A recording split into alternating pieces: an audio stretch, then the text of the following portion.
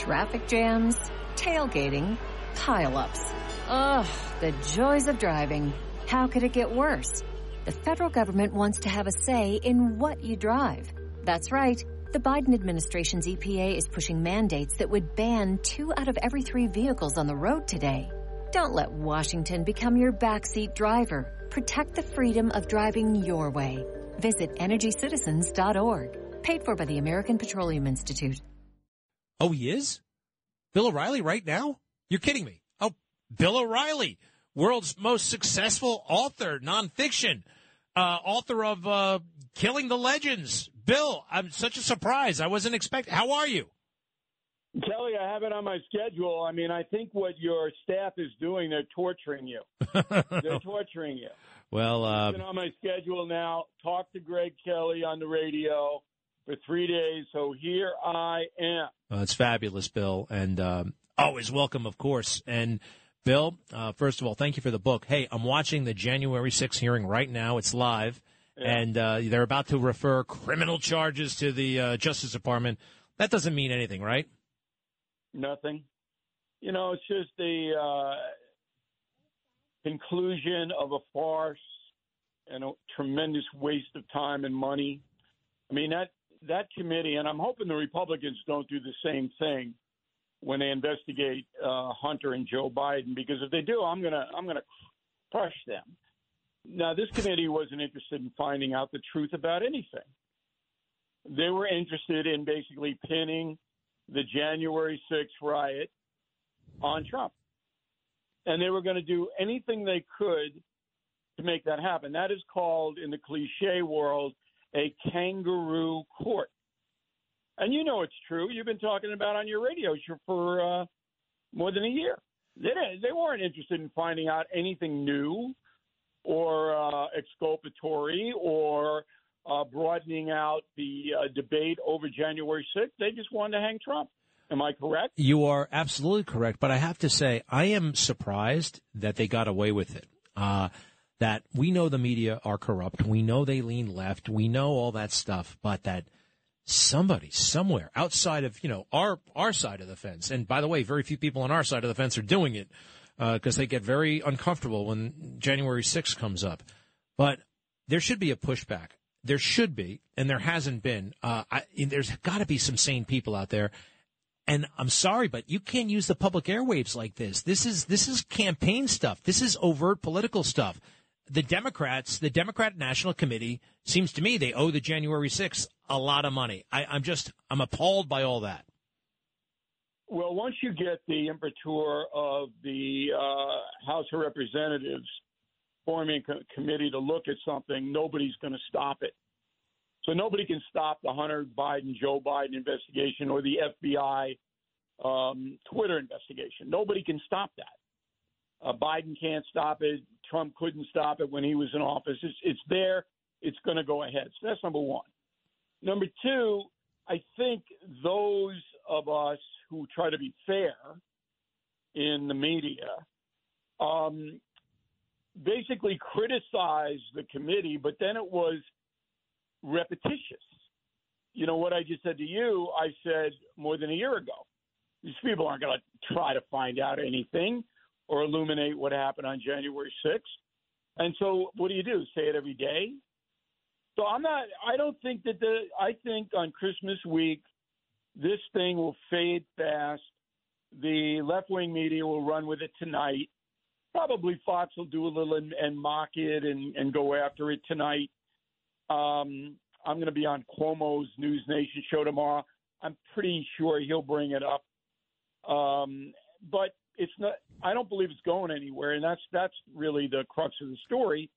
Because if Joe Biden were to order, and that's what it would take, Merrick Garland's never going to do this on his own. It would take Biden saying, look, I want you to indict Trump on charges for January 6th. The whole country blows up. And I don't think Biden's going to do that. Well, I understand they can't turn off a congressional hearing. You can't. Nobody has the power to do that. However, they don't have to show it on television all the time. They don't have to give him prime time. They don't have to take their word for it. Trump. That's all they had. Did you see the numbers for this year? the decline in the viewing of cable news, I mean, it's catastrophic because they hate Trump, and it's destroyed them. Trump, ironically, has destroyed the people who have tortured him for 7 years. He's destroyed them because they went so overboard, and it was so boring, and the people go, I'm not going to watch anymore. So, and, you know, Fox is down the least, but Fox is down in the last quarter or two pretty substantially. So, I mean, Newsmax holding, your show is holding. But Americans are going, you know what? Even if I don't like Trump, do I want to hear about this every day? And the answer is no. All right. So, look, you talk to Trump. I talk to him a little bit. You know him longer and better than I do. This is unfair. All of this is unfair. I see him as a victim.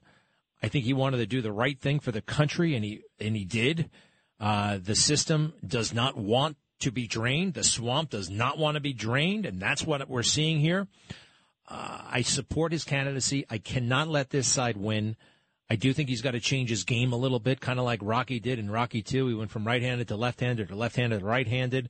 I'd like to see some surprises like that. That's where I am right now. Where are you, and what advice would you give him?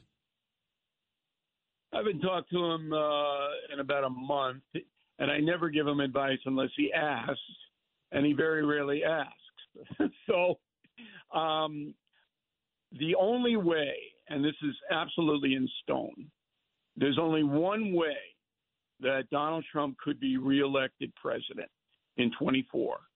He would have to change his demeanor. And I'm not sure he's capable of doing that. Now, you may remember a year ago, he was out with me for the Trump O'Reilly History Tour. Remember that? Yep. That was a year ago. And he was totally different in those 4 shows. No bombast, no election of 2020, none of that. It was, what did you do? How did you get it done? And the things that you didn't get done, why not? And it was 90 minutes of, and if anybody wants to see it, it's on BillO'Reilly.com. I mean, we have all the shows. You can view them. And if he would, and I told him after the shows, they were so successful and people loved them. And I said, if you would just adopt that posture of a statesman, because he did govern pretty well, especially compared to what we have now. We have chaos now. The Trump White House wasn't chaotic as far as policy was concerned. He, for whatever reason, and it goes back to killing the legends, the danger of celebrity, he's addicted to celebrity, and he has to be in the spotlight every day. He can't do it. People are exhausted. And he's got to fall back on Winston Churchill in the 1950s when Churchill made that stunning comeback to become prime minister of Britain again after they booted him out after World War II. He's got to be a statesman. I'm not sure he can. I'm not sure he can do it. Well, listen, I mean, let's face it, though. He's been quieter. He has been. And he look, I like attention, too. I love it when I tweet something and it goes viral. But he has not, we've seen since he declared for president, he's keeping a lower profile. That's probably going to change next year. I think he can evolve. Look, we saw it during the campaign. You know, he went from just extemporaneous speeches to reading from a teleprompter. He does develop. You got to watch very closely. And I know you are. I got to tell you, though, Bill, I think at some point you should throw out your policy of not giving advice, and at some point just give it, even if he doesn't ask. Hey, Mr. President, you didn't ask, but I gotta just say this, and I'll sleep better at night, or something like that. Not trying to tell you how to run your relationship, but you've got so much wisdom, and quite frankly, I have a feeling about where you were on the debates and that kind of thing. I think your advice would have been very valuable had he listened to it, or had he asked for it. Well, look, I'm going to see him probably at the end of January. I'll take his temperature. But that Kanye West thing was insane. And when I see stuff like that, I go, you know, I'm a practical guy. You're kind of like me, Kelly. I'm sorry to insult you. But you're kind of a linear thinker, too, Catholic school guy. All right? So when you have a situation where Kanye West is showing up, you say to yourself, am I going to get one vote dining with Kanye West in public? And the answer is no. You're not going to get any votes from anybody by doing that. Well, that's one of the reasons we like him, Bill. That's one of the reasons not everything is for politics. Not everything. All right. And that's valid. He's a very loyal guy, and West has been a supporter. But I was going to say, then have supper with him in your private residence. But you don't want this thing to get out there, and then he brings a little neo-Nazi with him. I mean, what's next? Dining with neo-Nazis, a reality series? No, listen. Look. The New York Times, he is so supportive of Israel. He is his children, his grandchildren are Jewish. But Kelly, you're making the mistake of thinking linear again, just as I said you did. Of course he's not anti-Semitic. It's ridiculous. If you know the guy like I do, his business partners are Jewish. He did more for Israel and Netanyahu than any president ever did, except for Truman. It's ridiculous. It's absurd. No, it is absurd. It is. Right. It's all emotion with Trump. I think the Kanye thing was a bit of a setup because Kanye tweeted some heinous stuff, and then we all moved on. And even Kanye was back in the news. Kanye goes to a soccer game. Kanye has a new girlfriend. This is after he tweeted about going DEFCON 4 on Jews or whatever it was, whatever ridiculous thing. The guy's obviously deranged. Right. What West and Trump have in common is they're both addicted to celebrity. They're addicted to it. And that goes back to killing the legends. When you get into that, it's a drug. And they can't stop. And they have to be talked about. They have to be in public eye. You make mistakes doing that. Right. And particularly if you're a former president, that has weight. And Trump has not used that weight. He's still on the election. He's still on I Hate CNN. Hey, CNN is over, and it's not coming back. You destroyed it. You should be happy. Well, don't give him more publicity. Just one more thing on Trump, because I feel like, number one, I've got grave doubts about the 2020 election. Bill, one time when I was at Fox, and I'm going to leave names out of it, somebody plagiarized a report of mine, outright plagiarized it. And I talked to my kitchen cabinet of people, and my family, a girlfriend, and then I said, I got to turn this guy in. And they all said, don't do it. And I didn't do it. And to this day, I regret it. And none of those people, as much as I love them, had their work stolen. And as much as, we love Trump and we want him to move on from this, it was his election. He was affected more than anybody else. So I cut him a lot of slack there. And I feel like these people will burn the whole damn system to the ground. And this is what really worries me, rather than let him get back into power. Well, I agree with that 100%. But when your obsession, and Trump is obsessed with the 2020 election, when it starts to hurt you, then you have to pull back. And the mistake that Trump made, and I told him this, was that he concentrated on the machines and the vote count. That's not where it was. It was with Zuckerberg and the 400 million. That's where it was. And when you pump $400 million into a few counties that swing state votes, that should be looked at. And it's never been looked at. That's where it was. So yeah. He had all these people running around, and they had the wrong fraud. So there you go.